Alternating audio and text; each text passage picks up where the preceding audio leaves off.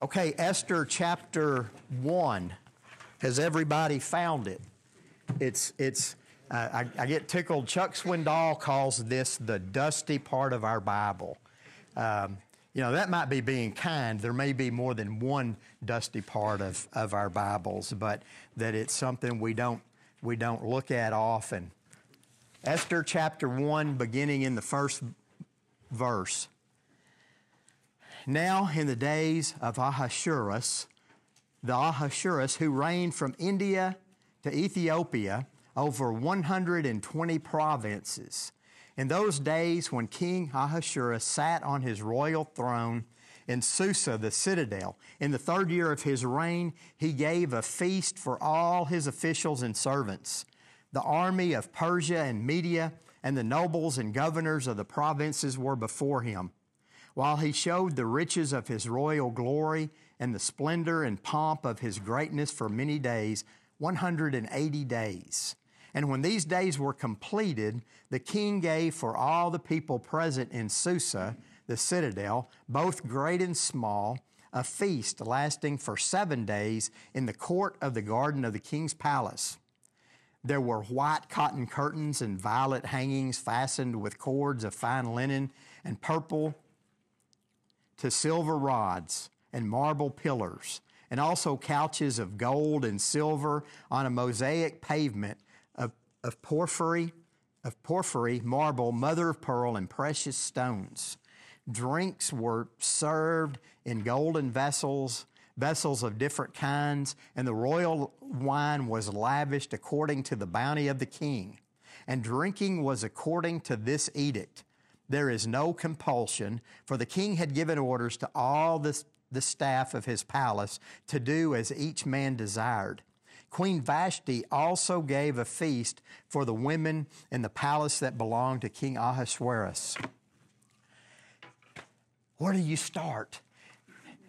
Esther falls between Ezra chapter 6 and Ezra chapter 7. I know that just clears up tons of things. It's after Daniel. You remember that Israel had been, Judah, the southern kingdom, had been conquered by the Babylonians, Nebuchadnezzar, and they'd been taken into exile.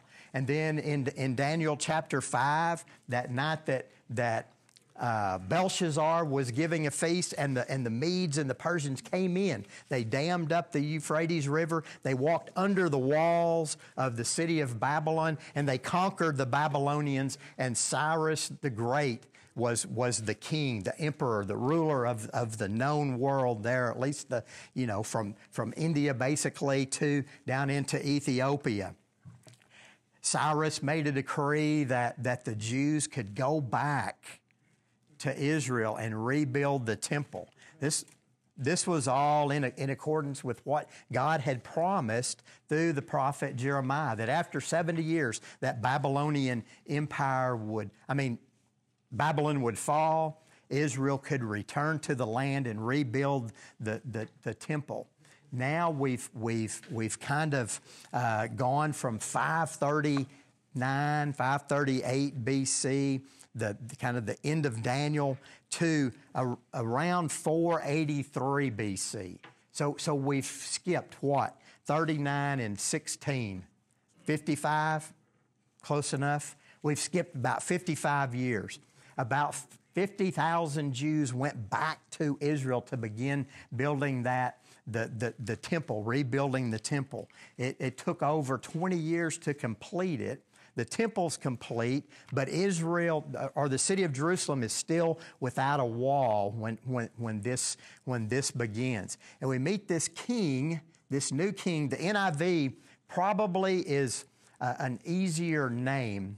They would have Greek names and Persian names, or Greek names and Babylonian names. His Greek name was Xerxes, and maybe you remember him from history. Certainly easier to say Xerxes than Ahasuerus, but I'll try.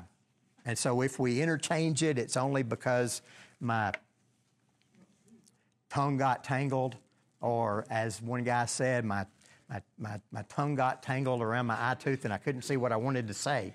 It's a difficult word to say. Do you remember Ahasuerus, Xerxes, from our study in Daniel? Just I want to give you opportunity if you remember. Oh yeah, we read about him. Where? Well, it was Daniel chapter 11, verse 2. Just in case you were, where is Daniel? Okay. Let me just read that to you, and just as sort of the context on who this is. Daniel 11. Yeah, but just briefly, you can turn there. Daniel 11, in this vision, that last vision of Daniel. Remember, chapter 10, 11, and 12 were the last vision, and this angel of the Lord is telling Daniel what's going to happen. He says, "Now I will show you the truth. Behold, 3 more kings shall arise in Persia, and a 4th shall be far richer than all of them. And when he has become strong through his riches, he shall stir up all against the kingdom of Greece." That 4th king is Xerxes, is Ahasuerus. Remember 2 things. The Battle of Marathon from ancient Greek history, where the Persians had gone up into Greece to try to conquer them. And Persia is this great empire. And the king at that time was Darius. He was Xerxes' daddy. And he had gone up there, and the Greeks beat him. And they sent this runner back to Athens from Marathon, and he ran. It was about 26.2 miles that he ran back, and hence the road race, the run that we have even today, to announce that we beat them, we drove them back. And then Darius went back home, was planning to invade Greece again, and this uprising down in Egypt. It's not easy being the ruler of the world. You have all these different little countries and cities and nations, trying to revolt against you. And while Darius was planning to go and fight the Greeks again, there's a revolt down in Egypt. And before he could go down there and take care of that, he just died in around 486 BC, and his son Xerxes became king. So it says this is in the 3rd year of Ahasuerus, Xerxes, that he sat on his throne. So around 483 BC, he's the king. He is that great king that Daniel 2 prophesied about, or Daniel 11 verse 2, that the angel told Daniel, there's going to be a 4th great king of Persia. His riches are going to be glorious. And then he's going to fight the Greeks. He's going to gather all his troops. Many scholars think that what he was doing with this party was gaining support, military support, financial support, just the support of the people before he could go back to Greece and revenge that defeat that the Greeks, that coalition of city-states, this is still 150 years before Alexander the Great, had that defeat the Greeks had on his father Darius. Sorry, that was interesting to me. So Ahasuerus, he gathers all of his leaders, all his officials and servants. He rules from India to Ethiopia. Think about that landmass. How many countries are in there today? We couldn't even name them all. Well, somebody could, but that you've got India, Iraq, Iran, Saudi Arabia, Yemen, and so on and so on. Jordan, Israel, Lebanon, Egypt, Ethiopia, which in some translations it says Cush, the land of Cush. He gives this great feast. It says the army's there. He's trying to gain their support. We're going to go back. We're going to expand. What's significant about that? Maybe this isn't as significant, but they're moving from Asia and Africa to Greece, which is in Europe. He's even trying to go into the next continent to just build up that nation. It says he's got all of those, and what's he doing? He's showing his riches. First clue about Xerxes and his attitude. He's boastful. He's showing his royal glory. Archaeologists have uncovered inscriptions that he wrote of himself. And there's been a lot of what's the opposite of unhumble? Boastful, arrogant. His description of himself was King of Kings. That's just the pedestal that he sat himself up on. I'm Xerxes, I'm the King of Kings. And from outside purposes, he was. With all of this territory that he ruled. So he throws this great feast. I think in parentheses, it wouldn't be wrong to put party. That he has this feast, this party, he's showing off all this stuff. For how long does it last? 180 days, 6 months, half a year. I was going to look up and see how long Mardi Gras is. I mean, it's not, how long is Mardi Gras? Like 3 weeks or something? Yeah. I mean, this is one of the longest parties. One guy I was listening to, I caught this podcast and he said, reminds me of my freshman year in college. This, a 6-month long party. And and I think in parentheses, he could say, my first freshman year in college. The second time through, the party didn't last that long. And he goes through and he describes just all this, how beautiful, and all these cotton curtains, these pure silver rods, marble pillars, couches of gold and silver on this mosaic pavement, and just the extravagance of this. And he says that drinks were, readily available. It's an open bar for this whole 6-month party.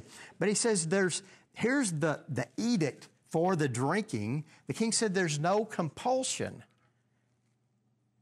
Now, what does that mean? Well, normally you would have to drink what the king drank. But in this case, he brings out everything, and if you want wine, you can have it, and so on and so on and so on.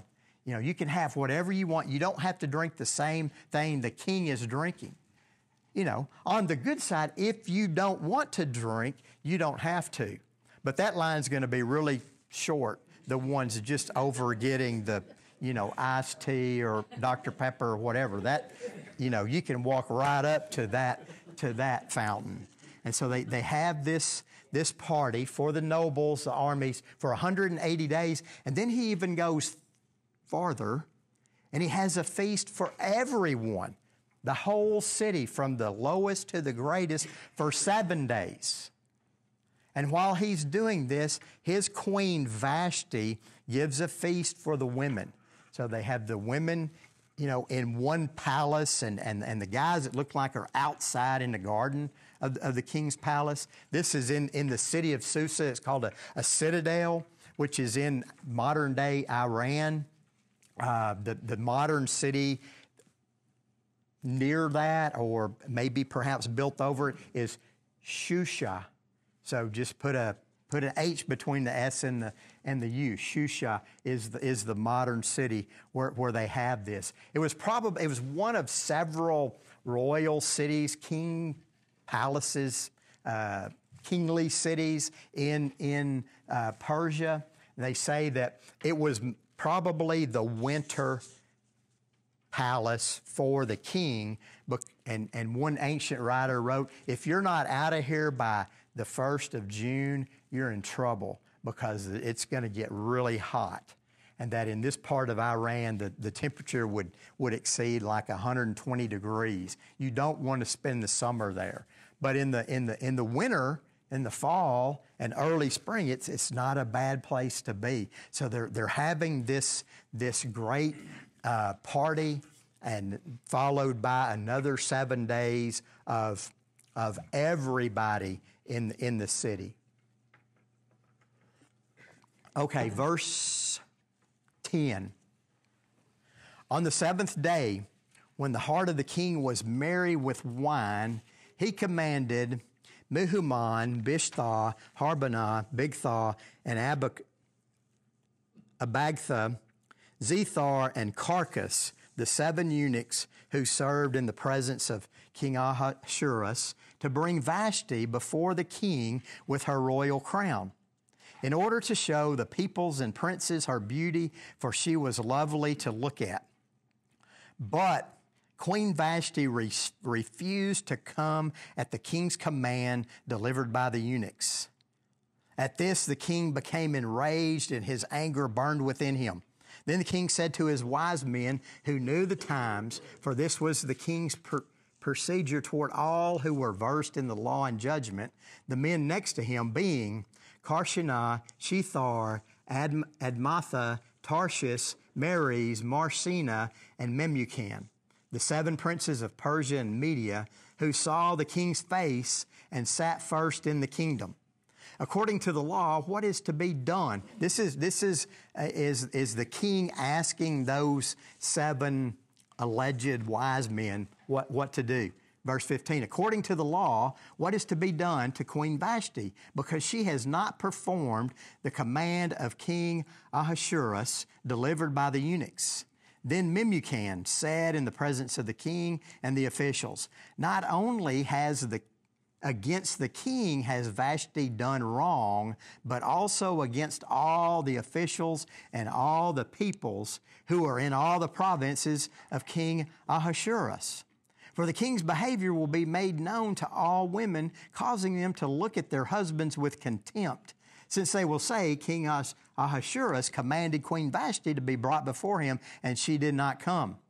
This very day, the noble women of Persia and Media, who have heard of the queen's favor, will say the same thing to all the king's officials, and there will be contempt and wrath in plenty. If it pleases the king, let a royal order go out from him, and let it be written among the laws of the Persians and the Medes, so that it may not be repealed, that Vashti is never again to come before King Ahasuerus. And let the king give her royal position to another who is better than she. So when the decree made by the king is proclaimed throughout all his kingdom, for it is vast, all women will give honor to their husbands, high and low alike. This advice pleased the king and the princes, and the king did as Memucan proposed. He sent letters to all the royal provinces, to every province in its own script, and to every people in its own language, that every man be master in his own household and speak according to the language of his people. So this 6-month party. I guess that the men aren't the rulers in their household. That didn't follow through time, did it? That decree? Yeah, it did. Somehow it's all As long as you know your spot. This is the ruler of the world. I mean, he rules this vast territory from India down to Ethiopia and all these languages, 127 provinces.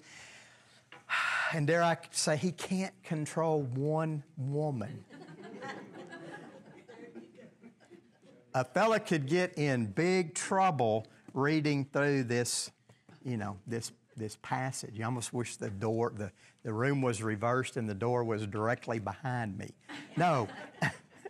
So after all of this, and 7 days of everybody drinking, not just the the army and the leaders, the administration of King Xerxes, says his heart is merry with wine. Everything is good in the kingdom of Persia. And so he sends 7 eunuchs over to the ladies' party and says, bring Vashti with her royal crown. What does she say? She says, I ain't gonna do it. It's Get another drink. And there's debate on why did she not do it. We're not told. Some scholars say, well, what he was really saying was have her come over here with only her royal crown, nothing else. And you could see Vashti is a brave woman of principle. And if nothing else, it's that, no, I am your wife, and you're not going to bring me in, whether she's fully clothed or not, and just show me in front of all this drunken assembly that they've been drinking for 7 days, some of them for 180 days. You wonder how many of them died of alcohol poisoning, but I'm not going to do it. Now, what is Xerxes' reaction? He was like, okay, darling, I'm sorry, that was a bad idea. Which is what he should have done. But no, he's not. He probably, even if he were sober, would still have been angry. But, he's been drinking a lot. And it says he was enraged. His anger burned inside him. He's just totally livid. And so what does he do? Does he go sit and think, okay, what did I do wrong? No, he goes and he calls 7 of his wise men, his cabinet. Now, what have those guys been doing for the last 187 years? They've been, on his tab. I mean, so it's not like they were paying for it, so they're just as drunk as he is. And he brings them in, and he says, well, let's see. He brings them in. He said to the wise men, now says, they know the king's procedure. They're versed in all the law and judgment. Like, these guys are supposed to be sharp. I mean, it's kind of like insult on top of injury. They know what's supposed to go on. He brings them in. Memucan, apparently his chief of staff, speaks for them, and he says, King, you got it right, but there's even more to it than this. She's not only insulted you, she's insulted every man in the kingdom of the Medes and the Persians. Because what's going to happen? All these other ones, they already know about it. I mean, this is taking, minutes, an hour, 2 hours to send over there, get her. Then they find their way back. They might have had a hard time finding their way to the king. They find their way back.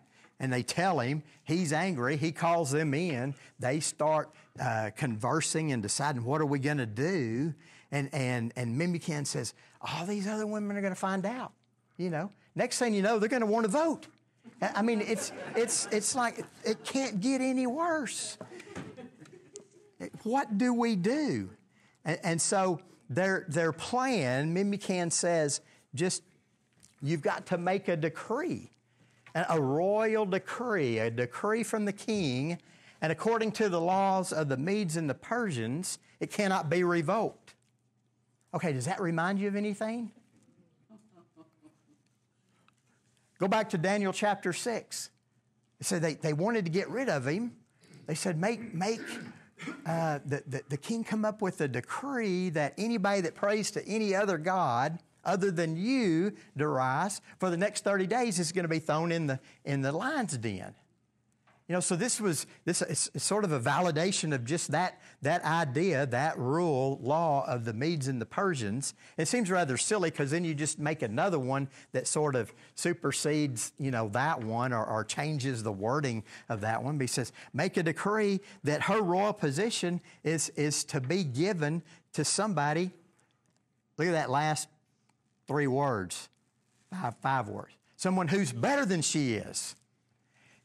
He's not going to find anybody that's better than she is as far as her character, her bravery. But he says, make a decree. She is to be cast out of your presence. Well, she wasn't in his presence anyhow. She didn't want to be in his presence. But we're going to cast her out anyhow. We're going to get rid of her. We're going to bring somebody in. Now, this advice, what does it say? Made the king totally unhappy because he knew he was going to miss Vashti. No, it says it pleased him. And not only him, but all the other princes. They think, okay, we're going to nip this in the bud. Nip it, nip it, nip it. And just get rid of this idea that these women can tell us no. So it pleased them. And so he sent letters to all of the 127 provinces in their own language. You know, just these are the wise men.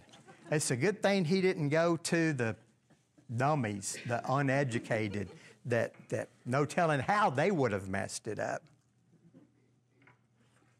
So they send this decree out that to everyone in his own nation and according to their languages.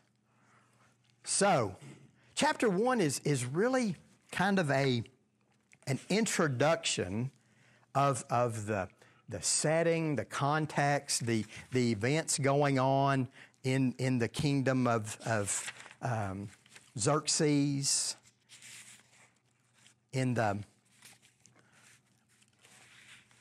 5th century BC. If you notice, this is the 3rd year of his reign. His father had died.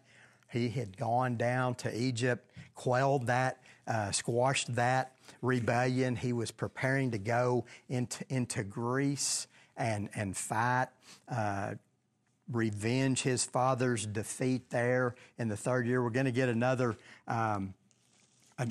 hint in chapter 2 of how much time there is between the end of chapter 1 and the beginning of chapter 2. But, so what do we know if you hear Esther, the book of Esther?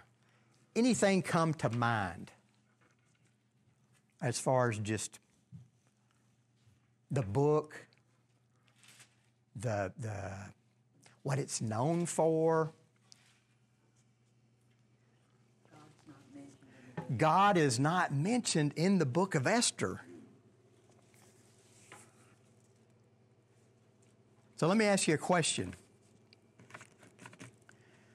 Who is the main character in the book of Esther? God. God is not mentioned in the book of Esther, but he is the main character. Matthew Henry says that though he's not mentioned, the finger of God is obvious in directing all of these events, everything that happens, that it's the providence of God. Is providence an old word that we use, don't use, misuse, neglect, don't think of? If somebody says, well, it's providence, what do you think of? Okay, I'll tell you. I'm not going to tell you the answer, but I'll eventually tell you the answer. But I think it's a word that we just don't use anymore. Maybe I'm wrong. I mean, because I work with a bunch of guys at, warehouse, furniture installation, and, it's got way too many letters for, most of our conversations. But what, is providence a bygone word? What does it mean? What do you think it means? An act of God? Rhode Island? Is it the capital, or is there another? Joe Biden. Joe Biden? Well, this is not going at all like I thought it was going to. Got modern, didn't we? Yeah. And this is modern. This king, what? he's arrogant, he's boastful. He says, look at this great, everybody come in and see my great palaces. You know, I got couches. I don't think they made it out of gold. I'm thinking threads of gold, but, you know, threads of gold and silver in there, in these sofas and all of this marble and all these other things. Mother of pearl, mosaic pavements, silver rods. I mean, this is not your Chip and Joe shiplap, you know, type of thing. This is, you know, like make Buckingham Palace probably look like, you know, the slums. This is just extravagant. God is not mentioned, and yet he is clearly the main character in the book of Esther. Though he's not mentioned, we see the providential hand of God. The word comes from a Latin word that I'm not even going to try to pronounce, but pro, which means before, and I had it written down somewhere. Anyhow, the second half, vidence, video, see, that it's like to see beforehand, that it's God's foreknowledge, but also it's God's protective care, and in many times his invisible protective care. That it's yes, God protects us, but sometimes it's invisible. We don't even see it. You know, think about the times when you're driving and you come across this. You started out late, 5 minutes late. Oh my gosh, I'm going to be late. And you come across this terrible accident, and you're saying, "Oh man, I'm glad I was late today." It's the invisible hand of God protecting us. You know, other times it might be finding out about an illness by what seems like coincidence. There are no coincidences. That God's hand and his protection, many times even if we don't realize it or see it, is there upon us. But as we go through, we see not just providence, but also human responsibility to act. That we'll see that this poor little orphan girl who probably she lost her mother and her father and had cried herself to sleep, undoubtedly, many days, ends up in one of the capitals of the Persian Empire, Susa, and is there exactly at the time when God needs her, and she takes that responsibility. So you have the providential care of God, but also a call for human action, responsibility, and answering that call. Some say that the Jews had a question in looking at Esther, because it's been debated through the centuries of it doesn't mention God in both the Jewish community and also in New Testament times in the Christian era of how can this be in the Bible? It doesn't even mention God. You know, it doesn't mention prayer. It doesn't mention the plan, the God's redemptive plan. But the question that the Jews asked early was, how is it that we are still here? And that Esther answered that question. How is it that we're still here after all these centuries? Our disobedience, our going to Babylon. It's because God was in control and he doesn't abandon his people. He keeps his promises. He does what he says he's going to do. So, if you get a chance, read ahead. It's almost a book, an account, a story where you start reading, it's like you don't want to stop. You just want to keep going and see because it's compelling and it's interesting.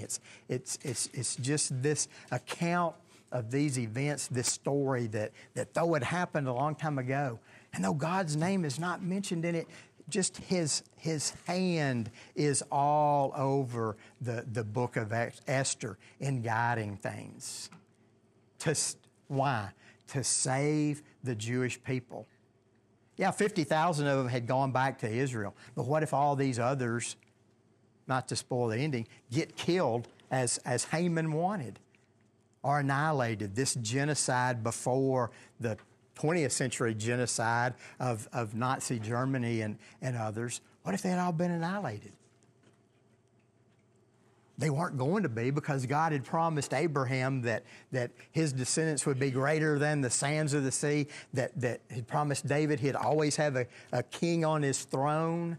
But if Haman had his way and the Jews were all annihilated, remember Jerusalem is still part of the Persian Empire, and they go and they kill all of them, where would Jesus have come from? That just God's protective plan in fulfilling his promises. Any other observations or, dare I say, questions on Esther? Well, let's pray and then we'll be dismissed. Father, we thank you for your word. God, we know that there's just different types of literature in your word, that there are letters from the apostles that teach us how to live, how to follow you. There are wisdom writings. There are historical narratives. God, may we be able to just kind of step into this account as we study it in these coming weeks, that we can see your presence, though your name is not mentioned in the book of Esther, that we see your mighty hand in delivering your people once again, knowing that you still love your people, that you love us, that you protect us in so many ways that many times we don't even think about it or realize it. God, I just thank you and ask that you just bless our time these next few weeks as we look into this account. In Jesus' name I pray. Amen.